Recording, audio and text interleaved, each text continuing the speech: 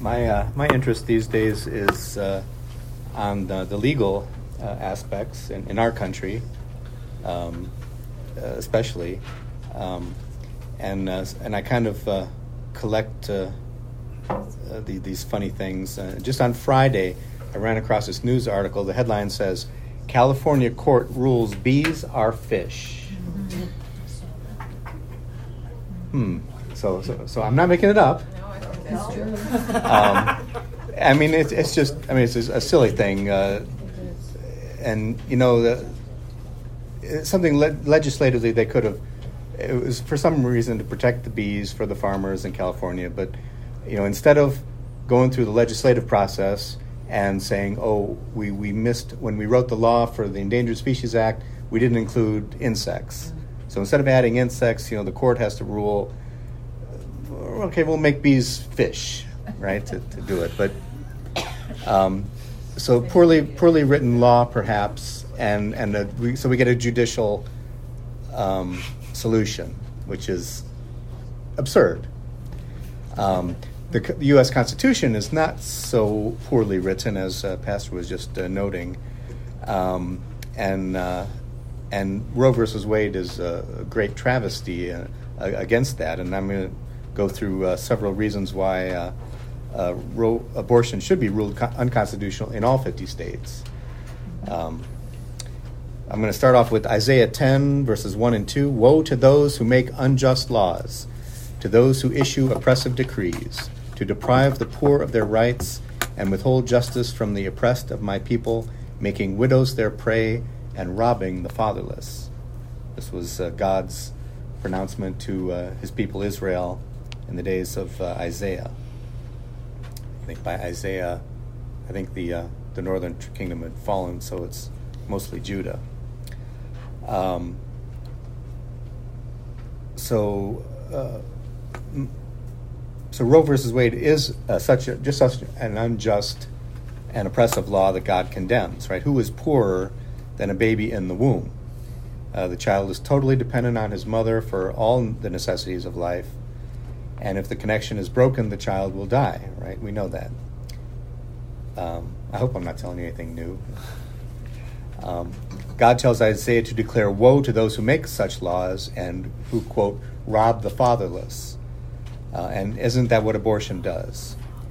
Selfish parents don't want to give their money to support to their child, so they kill the baby and they can spend it all on themselves. And what they're doing, they don't trust in God to provide their daily bread for themselves and for their children. My theory is that I think a good interpreter of Scripture would also make a good interpreter of the law. I don't know that we see too many Lutheran judges around, but I believe Rehnquist was, yeah. That was the last one, but he's not here with us anymore. But this is my theory. Conversely, a bad theologian and a bad interpreter of the Bible makes for a bad interpreter of the law. And I'm thinking the presence of bad theology and biblical misinterpretation among Christian denominations in our country is a primary cause of the current chaotic state of our government at all branches and levels, administrative, legislative, and judicial, at the local, state, and federal levels. Now, I'm not a lawyer. This is my disclaimer. I'm not a lawyer. I'm not trained in the law. And what I'm presenting is not exactly how the law is interpreted in the United States, but what I'm saying is this is how it should be, right? Especially if you have good written laws like the Constitution. You should interpret it as it is written. And that's what is good and proper. Are you making a tie between, in biblical Christianity, people who do not see the Scripture as the final word, and people who see the Constitution as a living document? Exactly. It's the same idea, yeah. It is. You're right, it came from the church. And what makes a good law, I should say, is that which corresponds to God's law, because God is good and his law is good. If we all follow the Ten Commandments, this would be a much better place, even if sin still ruled in the world, because there would be there would be forgiveness, and we would repent of our wrongdoing before it got too far out of hand, right? That's what the laws on coveting are for in the heart. So when laws are interpreted rationally and consistently, then people know what is lawful and act accordingly. When laws are wrongly interpreted or ignored by those putting them into effect, then the law effectively changes moment to moment, causing chaos, which I believe is the intended purpose. Now, whose intention that is, well, it starts with the devil, and then those who wish to follow the devil's wrong things. So, that's what happens when judges don't interpret the law according to what's written, but make up these things. Now, in talking about the Constitution, you could say abortion is not mentioned in the Constitution, so end of discussion. Any questions? Right? But there's more to it than that, because that would just put it back to the states, and I don't think that... I think in my reading of the Constitution, as I'll show in a moment, the Constitution actually precludes the idea of legal abortion. All right? And the first part of that, we'll start right in the preamble. If you've watched Schoolhouse Rock, you could probably sing it along with me, right? We the people, in order... Well, anyways. Now, the preamble is not used, to my knowledge, very often to define law or to determine the constitutionality of law. But the preamble does give context to the articles and amendments which follow, and it also provides the necessary context for the source of authority and law in the nation, right? We, the people, ordain these laws and the structure of the government and such. Also, the preamble states the purpose of the Constitution, which is, among other things, to, quote, secure the blessings of liberty to ourselves and our posterity, if you know the song, right? Our posterity, those who come after us, right? Posterity.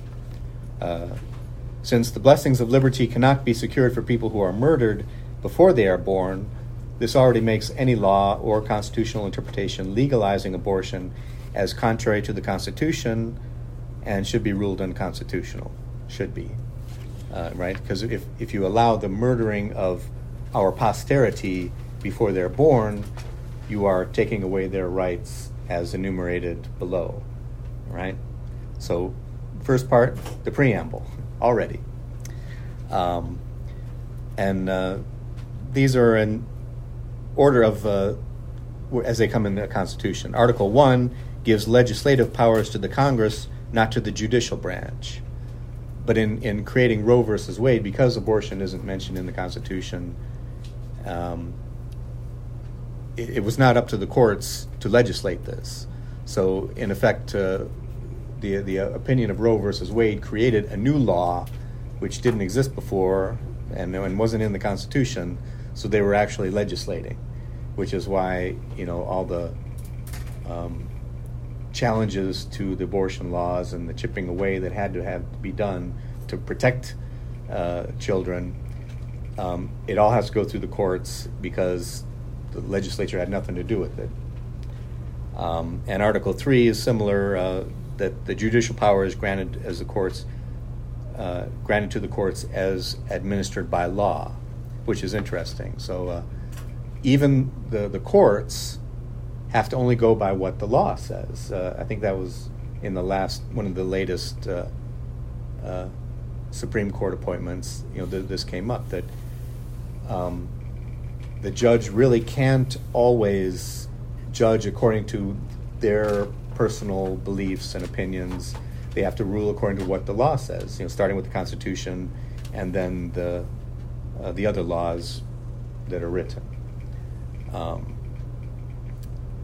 And Roe versus Wade kind of goes beyond that, and this is just the context here. But the Fifth Amendment, which says, among other things, no person shall be held to answer for a capital or otherwise infamous crime unless on a presentment or indictment of a grand jury.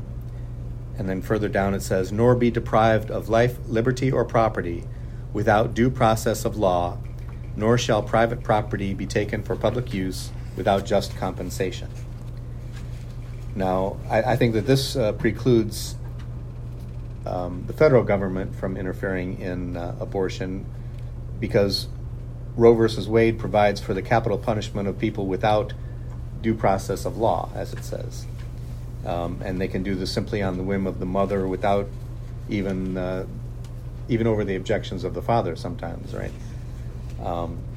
So because it provides this capital punishment to the child without due process of law, the Fifth Amendment does not allow for abortion if properly applied. Likewise, any other state law legalizing abortion should be considered unconstitutional because it would deprive a person of life without due process of law. And this is covered. The next one, the 10th Amendment. So the Fifth Amendment would seem to a good reading of the Fifth Amendment would preclude Roe versus Wade or abortion. And the 10th Amendment is similar. It says the powers not delegated to the United States by the Constitution nor prohibited by it to the states are reserved to the states respectively or to the people. This is different. So this invalidates Roe versus Wade, but would not outlaw all abortion, right? Because the courts gave the power to the federal government, and especially to the federal courts, which is not, quote, delegated by the Constitution. So because of the 10th Amendment, the federal government should have no say in this. If there should be laws regulating abortion, it should be to the states, except for the other reasons that I mentioned and will mention. Though this is a bit off topic for this discussion, this amendment also invalidates the Obergefell decision, which effectively outlawed marriage and imposed a perverse homosexual marriage and opened the door to legalized polygamy, which strangely has not been implemented, which is fine. It shouldn't be, but people don't get along well enough. Yeah, but anyway, so what is not delegated by the Constitution, or the powers should go to the states, anyways. All right, the 13th Amendment. Neither slavery nor involuntary servitude, except as a punishment for a crime whereof the party shall have been duly convicted, shall exist within the United States or any place subject to their jurisdiction. Now, this isn't against abortion particularly, but slavery. But the principle behind the 13th Amendment could easily be extended to apply to abortion also, right? Abortion is much worse than slavery because the owners did not kill their slaves, right? They kept them alive so they could profit from their work. Because the value of a slave is greatly diminished if he's dead. Right? You can see that. So the child is seen as property. Yeah. So if slavery was abolished for depriving citizens of their freedom, but not necessarily their life, then surely legalized abortion should be abolished for depriving citizens of life and the blessings of freedom which go along with life. So it's not a giant step away from the 13th Amendment to. I believe that says for a person in there. Yes, and I'm not going to get into legal distinction. The devil wishes to obscure that by obfuscating on the concept of a person. Right. It's a blob, not a person. Yeah. But the statement to obliterate that is to say, well, the blob doesn't come out of blob and stay a blob. It comes out and grows into a man or a woman. That says if they were a man or a woman, then it has to be. Else can grow into one. Exactly. And that leads me to the 14th Amendment, where it says, all persons born or naturalized in the United States and subject to the jurisdiction thereof are citizens of the United States and of the state wherein they reside. No state shall make or enforce any law which shall abridge the privileges or immunities of citizens of the United States nor shall any state deprive any person of life, liberty, or property without due process of law, nor deny to any person within its jurisdiction the equal protection of the laws. So this amendment clarifies citizenship, and although it does specify persons born or naturalized in the United States, every person born of United States citizens, or who are born as United States citizens, are the same people they were before they were born, right? And should not be denied life simply because they have not been born yet. These are the posterity mentioned in the preamble, according to my notes, and this amendment says you shall not deprive them of life, liberty, or property without due process of law, and they should have equal protection under the law. So this does specify born, but and again it would be another step to say from born to preborn, I suppose. But so all these reasons are how the U.S. how abortion really goes against the Constitution. It is in the interest of the United States to have its citizens have their full rights and to use them. And more than that, right? It's in God's good plan. The government is part of God's left-hand kingdom, right? God rules where we see the government ruling. Now that's assuming that the government is doing what God wants and are doing righteous laws. And so the first passage we can look to is Romans 13, particularly verses 3 and 4. For rulers are not a terror to good conduct, but to bad. Would you have no fear of the one who is in authority? Then do what is good, and you will receive his approval. For he is God's servant for your good. But if you do wrong, be afraid, for he does not bear the sword in vain. For he is the servant of God, an avenger who carries out God's wrath on the wrongdoer. So it is the proper role of the government to punish wrongdoers and commend or reward those who do right. Now, this particular passage doesn't address the tyrannical governor or judge who makes unlawful decrees or judgments. But when that happens, then Christians must stand up and say, well, what I have done is good and proper and God-pleasing, but you are unlawful.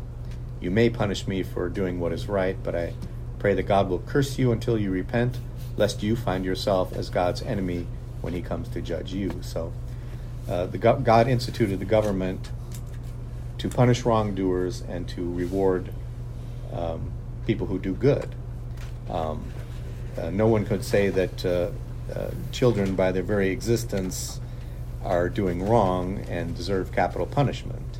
They do say that, but they can't. I mean, we can plainly say that that's wrong. Another part, the book of Judges, which I think you just picked as Exodus. You picked Exodus. That was one of your choices. A common refrain in the book of Judges is, in those days there was no king in Israel. Everyone did what was right in his own eyes. Now this is a damning statement from God concerning his people. God was their king, right? But they considered that we have no king. We can do what we want. So they did what was right in their own eyes. But what seems right in the eyes of sinners is evil in God's eyes and according to his commandments. When sinners do what is right in their own eyes, they commit adultery, for example, and murder and all other kinds of evil. So,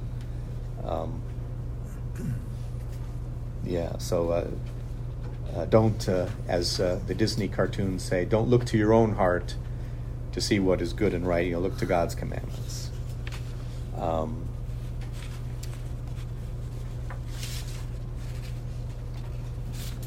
There's a couple more here in Deuteronomy 16, 18 through 20, where God tells them to appoint judges, but it says, you shall not show partiality and not accept a bribe, for a bribe blinds the eyes of justice and subverts the cause of the righteous. Justice and only justice you shall follow, that you may live and inherit the land that the Lord your God is giving you. So God tells them to do what is just and right, follow the law. Deuteronomy 27, verse 25, cursed be anyone who takes a bribe to shed innocent blood. And all the people shall say, Amen. So here, a curse, God gives a curse to judges who rule unjustly for a bribe or for any reason similar to that. $3 billion from Ukraine suffice. I'm more concerned with the United States here. This is about abortion. Jeremiah 32, this is about Molech. Jeremiah 32, 33 through 35. The prophecy of the Lord concerning Judah, he says, they have turned to me their back and not their face. And though I have taught them persistently, they have not listened to receive instruction. They set up their abominations in the house that is called by my name to defile it. They built the high places of Baal in the valley of the son of Hinnom to offer up their sons and daughters to Molech, though I did not command them, nor did it enter into my mind that they should do this abomination to cause Judah to sin. So here God is cursing the land. So if you want to know whence comes our tyrannical government and inflation and what is yet to follow, which is not a pleasant prospect, it's the curse of God for such an abomination, right? Slavery was a terrible injustice, and God's punishment on the nation there, or God's discipline, either way you want to look at it, was the Civil War. The wickedness of abortion is so much greater than the sin of abortion, and I would perhaps expect either a similar or worse discipline to come as a result. So don't be surprised. I always see that the death of the infants when God delivered, just before God delivered Israel from Egypt, and the death in Bethlehem before he delivered, I think it might be a sign of the times that this mass slaughter of innocents that he's coming again to get us, which I do hope is true. And in the days of Moses, as we'll find in our upcoming Bible study, here's a preview, if I may. Right, it caused the people to cry out to God, God help us. We have sinned. We need your help. We can't get out of this. So just a couple more. God works everything out for the good. So whatever comes, God will work it out for good and for His praise and glory. Proverbs 24, 23 through 26. These are also the sayings of the wise. Partiality in judging is not good. Whoever says to the wicked, you are in the right, will be cursed by peoples, abhorred by nations. But those who rebuke the wicked will have delight, and a good blessing will come upon them. Whoever gives an honest answer kisses the lips. I'm thinking that's a good thing, right? Is that a good thing? It's a good thing. She says it's a good thing. If you're wearing a mask. I've never worn a mask when I was kissing my wife. So I'll say that. Again, one of this proverb shows that God likes justice, and you can't say, whoever says to the wicked, you are right, will be cursed by the peoples. So it is proper for us to curse people for their benefit. Again, right? I think I tried to bring that out in the Bible study. I don't know how effective I was, but not a damn you kind of curse, but may God bring you pain and sorrow until you repent kind of a curse. There is forgiveness in Christ, but the wicked who continue to promote wickedness and say that this is right should not be in positions of authority and power, and they should not be able to take our money and hurt us with it, right? So that kind of a curse is good. But bless those judges like Justice Alito and those with him who seek to bring back justice to our laws. And another proverb, 29, verse 14, if a king faithfully judges the poor, his throne will be established forever. So I think he's talking about Jesus there, right?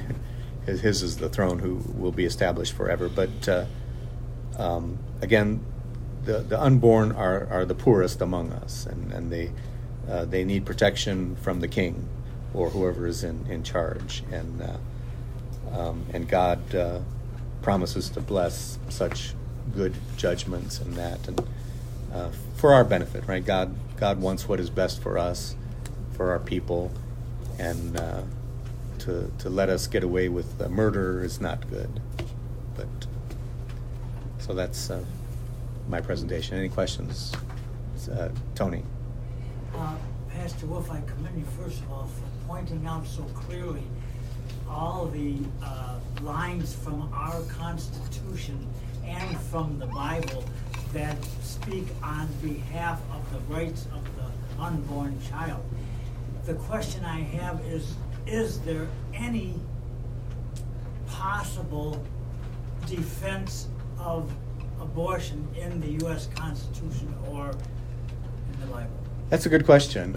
I would say certainly not. You could say self-defense. There's the one objection that people have. Well, what about if the life of the mother is endangered, like a tubal pregnancy? It can't be taken to term, and if left untreated, the mother would bleed to death. What I would say, the exception, in making these laws, I would not allow abortion, or I think a wise judge, right, I'm pointing to me, but a wise judge would say we should not permit abortion at all, but no prosecutor should seek prosecution to any doctor who would seek to save a mother's life by delivering a child early.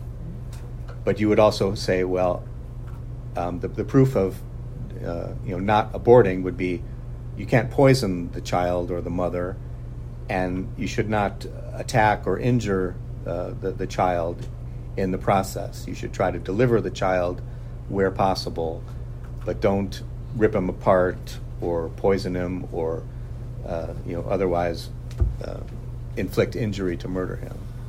So self-defense that represents such an infinitesimal percentage of yeah. I mean, it does happen. It probably happens hundreds of times a year in the United States, but certainly not thousands, certainly not millions. Very small percentage.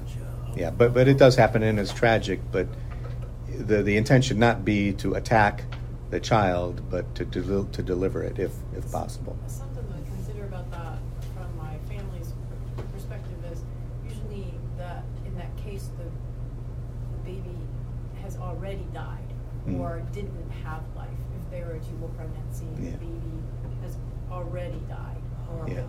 But there's other instances. I saw a one where the mother contracted cancer, and she actually put off chemotherapy for the sake of her child, and she died.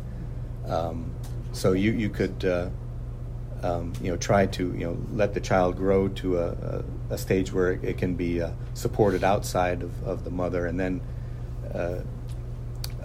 try to administer the life-saving treatment to the mother, or in that case, I mean, it was the mother's choice to sacrifice her life in favor of her child, but not all mothers might do that, and I don't know that we would necessarily expect them to do that, but it should always be to try to save the life of the child and the mother. But if one is not able, then you still try to save the child without going ahead and murdering it. Yes, Gary. Yeah, with regard to the Constitution and whether or not it could be used to stop abortion or even allow it, what they did in the Supreme Court decision Roe versus Wade is they used the 10th Amendment given to the people to have the full right to privacy. They've never really actually made abortion legal in our country. They've only said you have the right to do it. They stepped on two areas, though, when they did that. Number one, you mentioned the preamble, and that's very important because I have recently been thinking we should take the preamble to the Declaration of Independence and make a connection between it and the Constitution. And I think they did that in the preamble. Not as strong as I like to see it, but still they did that in the sense that when they talk about the state has to protect the issue of the child, that basically says that if the federal government isn't going to do it, then the states have to do it. Boom, boom, because they didn't prohibit it from the states. So the states have the right to make that law to ban abortions, which I understand this state has done. Back in 1932, somebody was telling me. And so, like I say, what the court did, and I'm not sure. I think of what's her name, Ginsburg, but there's another Jewish jurisprudence guy back when I forget his. I can't think of his name. But anyway, what they've done is they've twisted these things in the Constitution to make it seem like it's legal. What the court is doing now, despite the view of Justice Roberts, who I would say is, in a sense, an antithesis to Rehnquist, the opposite of. What the court has done now is to recognize the fact that the court did not have the right to do what they did. I think principally, if it doesn't come out in their statement, but it's based on the preamble and this flowing of power down to the people. Yeah, and you can read Alito's draft to see he makes some much greater legal the thing that connections. surprises me about our Supreme Court Chief Justice Roberts is if you read the Hosanna Tabor statements he made in his brief, for the decision supporting the church in the case of Hosanna Tabor, he made a huge dissertation on why the churches have these powers. And yet, in matters recently, and I think even in this one here, he has completely flipped his stance. He's returned to something. And I find it amazing. Rehnquist was true to his faith, I believe. I don't think that Roberts has been. But then I look at our president, beat the president down, but he's a Catholic and he's totally for abortion. And yet the Catholic Church has been against it from the beginning. This is another travesty, of justice. I think the power is in the Constitution under some of the principles you mentioned to basically ban all abortion, but it's up to the states. And politically, I mean, we're going to get this. I think we all have to be aware of that and act accordingly to keep the good side up. But what I'm saying is that because it is in the interest of the United States as a whole to protect its citizens, right.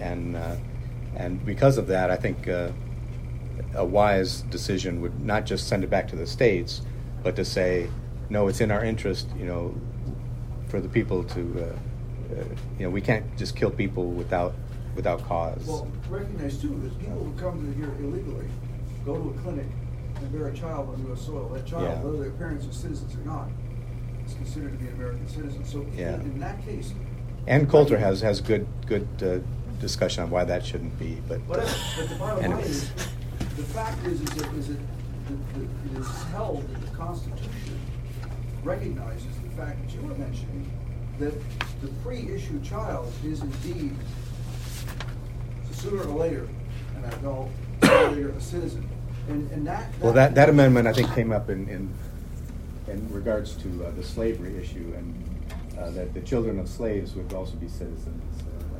Well, yeah, but the point is that it does show that this concept flows, and so, like I'm saying, it can flow for anybody. In other words, it kind of nails down its principles, not just a special principle; it's a key principle.